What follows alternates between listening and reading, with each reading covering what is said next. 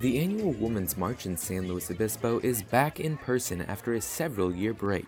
Representatives from several activist organizations and concerned citizens met on Saturday to advocate for women's rights and other related causes.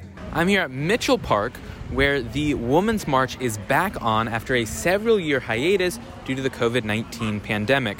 We spoke to some vendors here about what their thoughts are on being back in person. I think people are hungry to be out and be in community again, and I think this is a great way to start 2022.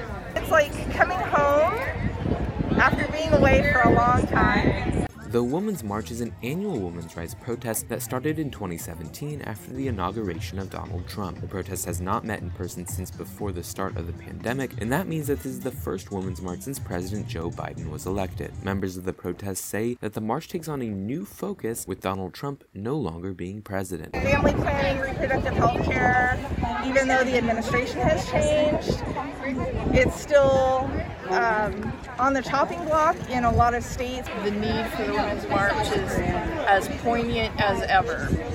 In addition to booths, the event had several guest speakers, including a spoken word poet and the mayor of San Luis Obispo, Erica Stewart. This year's march included a broader range of issues from reproductive health to the war in Ukraine. For Mustang News, I'm Torstein Wren.